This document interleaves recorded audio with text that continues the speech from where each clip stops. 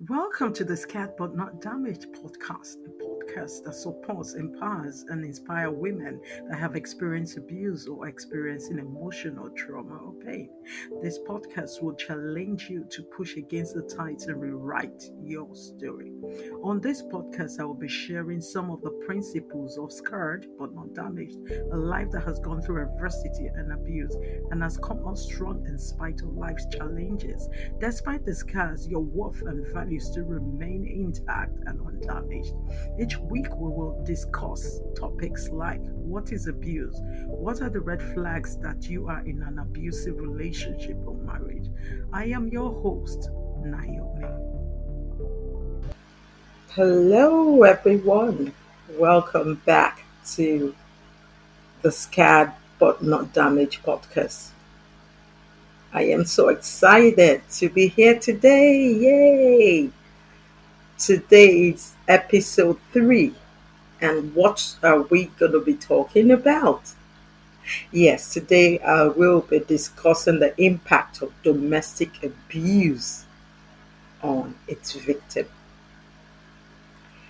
When thinking about the consequences of domestic abuse, it is important to consider the impact of emotional, mental, physical, social, and financial effect on the survivor and her family and children, and also the wider society.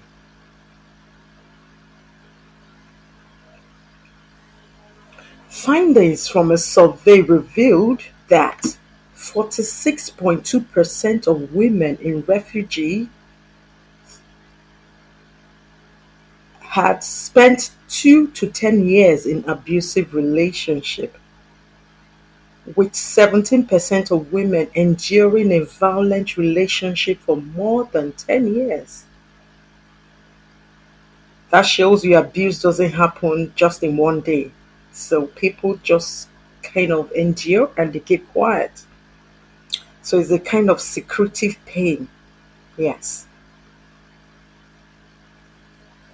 A data taken by Women's Aid United Kingdom showed that 13% of service users had experienced abuse for 20 years or more. That is shocking. And that's one topic that wasn't talked about over the years. In 2017, Women's Aid carried out a research. They supported 1,217 female survivors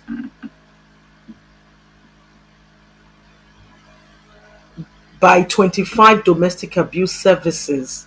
They had 25 domestic abuse services between April 1st, 2016, a period of 1 year, to 31st of March 2017. So you can imagine, in a period of 1 year, 25 domestic abuse services were being used by 1,217. And that is actually a fraction of the people that spoke out. A lot of people don't speak out. So that figure doesn't show the number of people that are going through abuse. It only showed the few ones that got help. So there are factors that contribute to domestic abuse, and I'd just like to touch on some of them. Inequality. For example, poverty. Poverty. Research shows that women in poverty are particularly likely to experience the most extensive violence and abuse in their lives. Because when you're not working, you're poor and things are not going well, you're more likely to depend on your partner. And if that partner is abusive, abuse is more prevalent in such situations. Number 2, another factor that contributes to domestic abuse is Black and minority ethnic women. A survey of women using specialist Black, minority ethnic, and refugee domestic abuse services found 96% reported experiencing psychological, emotional, verbal abuse, while 72% experience physical violence and 30% had experienced attempted and threats or threats of murder that's been killed by their perpetrators, by the person inflicting abuse on them.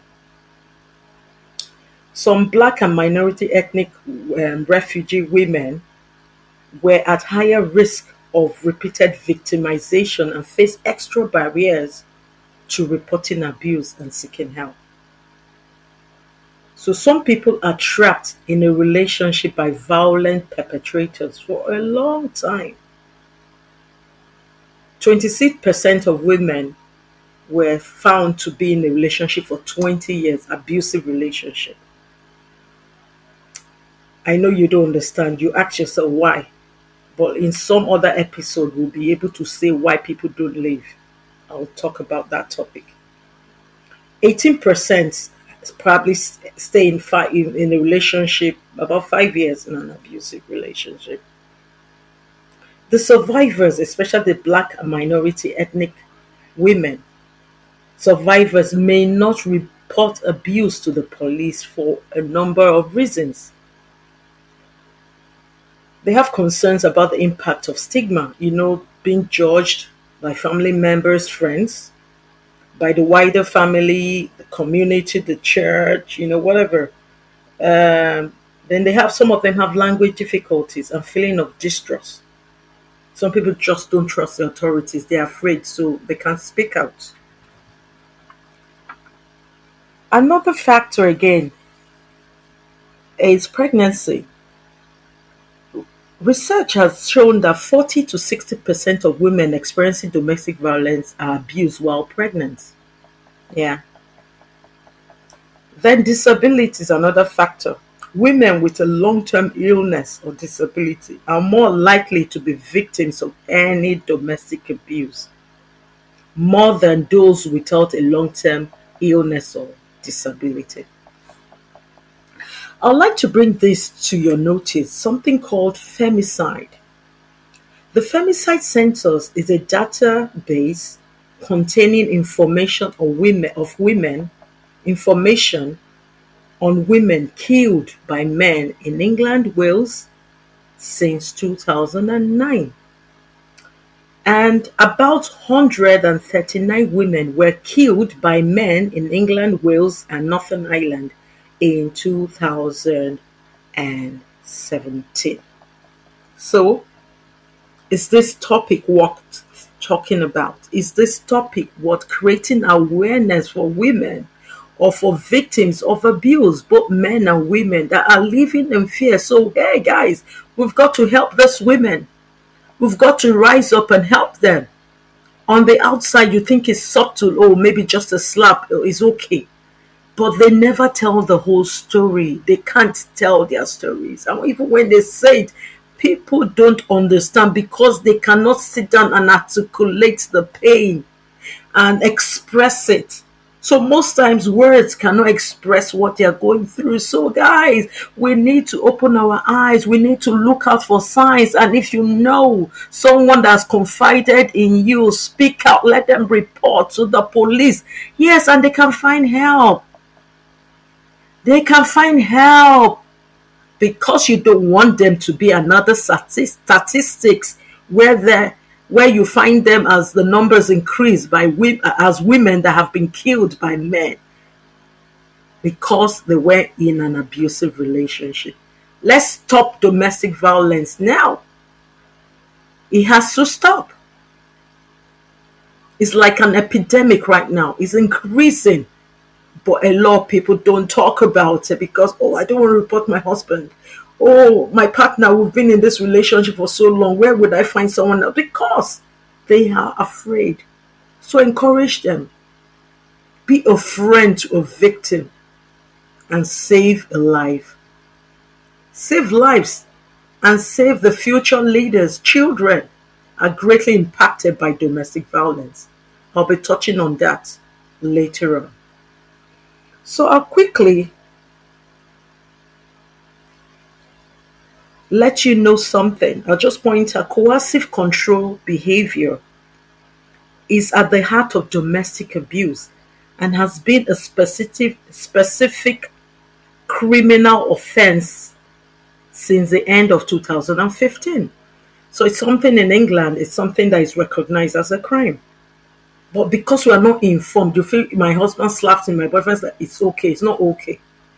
Because the trauma and abuse victims go through, you need to meet them and discuss with them. If they tell you their story, then you know abuse is not just what it is. It's not just one slap. Or, oh, he didn't beat you now. No, you were not hit. Ah, but he doesn't touch you. It's okay, yeah, there are different types of abuse and there are different modes of being interpreted. Some of them are subtle, but it's only the abuse, it's only the victim that knows the impact of what they are going through and what they carry and the pain and trauma. So, yeah, I'll be going into the effects of domestic violence on its victim. What are the common physical effects of domestic violence? I guess a lot of us know some and a lot we do not know. So here we go. Bruises. Bruises around, on or around the eyes. That's for physical abuse now. Red or purple marks on the neck. Sprained or broken wrist. Chronic fatigue. The people are constantly tired. They sleep at night, but they wake up tired. That's because they're constantly not sleeping. It's like they never slept. Chronic fatigue. They are always tired, exhausted, because there are battles they are fighting physically, seen and unseen, battles that are psychological. That's because of the victim. They are victims of abuse. Shortness of breath. Some people experience muscle tension, involuntary shaking. They are constantly in fear. Changes in eating and sleeping patterns. Sexual dysfunction, menstrual cycle of fertility issues in women. So you can see it's a huge thing, and we've got to stop domestic violence. The second mental effect, there's a common mental effect of domestic violence. One is the post-traumatic stress disorder, including flashbacks. That's even when they leave that abusive situation, they always seem to have nightmares, severe anxiety, uncontrollable thoughts, even when they leave that place. So you can see depression include prolonged sadness. I experienced depression, I experienced prolonged sadness. I was always sad. I just could not get my joy back. And I was such a happy person, but my joy left me for so long. Anxiety, low self-esteem and questioning self-worth. Sense of self. You probably lose your self-worth, self-esteem and identity while you're in an abusive relation. You constantly question yourself. Are you? Are you not? Because of what you keep hearing. You hear negative words, you're fat, you're too thin, you're ugly, even when the person is pretty. But that's the damaging effect of what the perpetrator does to his victim. Suicidal thoughts or attempts. If you or someone you know is feeling suicidal, please reach out to me. Reach out to people so we can send you help and support. Alcohol and drug use is another common effect of another common mental effects of domestic violence. I'll be looking at the emotional and spiritual effects of the common emotional and spiritual effects of domestic abuse. Hopelessness. Yes. When you're in an abusive relationship, you don't know what hope is. You're merely existing, you are not living a life. You're like you're there, but you're not there. You don't know when, because the cycle of abuse, you're not sure when that cycle will end or when you can break free. So it's a warless prison. So there's no hope. Just like they give you life sentence, there's no hope because you're meant to die there. So that's what I liken that to domestic violence. That's what it's like. Feeling unworthy. You're constantly not worthy, feeling worthy of yourself. You feel low. You feel unworthy. Apprehensive and discouraged about the future. You don't even look that you can't look far into the future because the future seems to look bleak. You can't even see light at the end of any tunnel because the tunnels seem to be endless. That's what it's like in an abusive, being a victim of abuse. Inability to trust, you can hardly even trust people because you don't know who's coming to help and who's not coming to help. But I will still say to you, please trust. Still trust. Give and because in life you see, if you don't trust, you cannot get. You need to open up a bit. At least people that you've trusted in the past can work with people that have a track record of trust and integrity. Another effect is questioning and doubting spiritual faith. Sometimes you begin to question yourself, whatever belief system you're operating in, if you believe in God, whatsoever the universe, you start questioning your existence. If life was worth living, why are you here? Those are kind of questions they ask. I mean, you think there was no point living. Another one is unmotivated. You don't feel any motivation. You wake up, life is bleak. You go to bed, it's the same. You're like in a vicious circle. When will this bleakness end? That's a question on the mind of victims. Victims of domestic abuse are never present in time. You are with them, they are with you, but they are not with you. They're constantly in another world. They're in a bubble of pain and trauma. They are not in the real world, but they're there with you, but they're not there. Another common effect again is common effects on children who witness domestic violence. A lot of people do not know the impact it has on children. So this topic, it's a topic on its own, which I'll be discussing some other time in one of my shows. But today, I'll just touch on some few points. Whether children witness or experience domestic abuse or violence, it does affect their total development. Domestic abuse does not only affect the intimate partners, children are also at risk for emotional behavioral problems. And common effects are things they suffer most is anxiety. Constantly, they suffer from depression. Most of them have academic problems in school and they live in constant fear. These children live in this fight or flight mode. They are constantly under pressure. They are producing cortisol, this hormone that is so toxic in the system. These children are producing because they are constantly living in fear because they don't know when that outburst will break out. They don't know when their dad, the abuser would do things or throw things or deal with them, so they're constantly not in a stable environment, if an environment that is volatile. Please, guys, we have to stop domestic violence. Let's increase the awareness. Let people know. No, it is not right. It is criminal. You do not take someone's human rights from them. So I am an advocate for domestic violence. Anti-domestic violence has to stop because the effect and the impact on its victim, it's undescribable, it's unmeasurable. You cannot phantom it because, for one, some people lose their speech. For me, I was unable to speak grammatically correct for 3 years because I was isolated from people. I couldn't make words. I was forced to be quiet. I just could not talk to friends and family because I was such in a place that was secluded. Yes. So, some people lose the ability to speak. I could not make tenses for 3 years. But, thank God, coming out of abuse, I was well spoken. My English used to be impeccable, but I'm getting all this back as I recover. So, guys, somebody else might not be able to see the next day. You might be the saving grace. You might be that savior. You might be just that person that can help them step out from an abusive relationship. You might be that one that might stop the abuse in their life. You might be their savior today.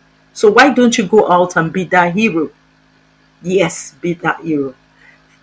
I'll stop here today. Thank you so much for listening. I hope there were insights that things I have said today inspired you and informed you, that will make you go and seek to be a hero for a domestic violence victim. And yeah, if you're a victim, you're listening to me, hey, it's time to get up, sister. Oh, it's time to get up, brother. No, you don't have to live like that anymore. Stand up tall. Stand up tall. Yes, it might be weak and might be difficult, but I know that. But just muscle on your last strength. Stand up and speak out. From the words, we can't speak out, write it out. I know how difficult it is. I was in that place before. You want to speak and your voice disappear. You want to talk, the voice becomes voiceless. I've been there before. But you need to do it. You need to speak to a trusted friend and tell them to help you speak to someone, because I know what it is to lose self-confidence. So you need supported friend that can talk on your behalf, because I have been there. So thank you so much for today. Thank you for listening, and I'll see you again next week. Bye-bye. Okay. Thanks for joining us this week on the Scared But Not Damaged podcast. Make sure you follow us on Instagram at Scared But Not Damaged so you don't miss a show. Kindly subscribe to the show so you know when new episodes are released, and leave us a review so we can continue to bring you amazing episodes. Thanks for listening, and see you next week.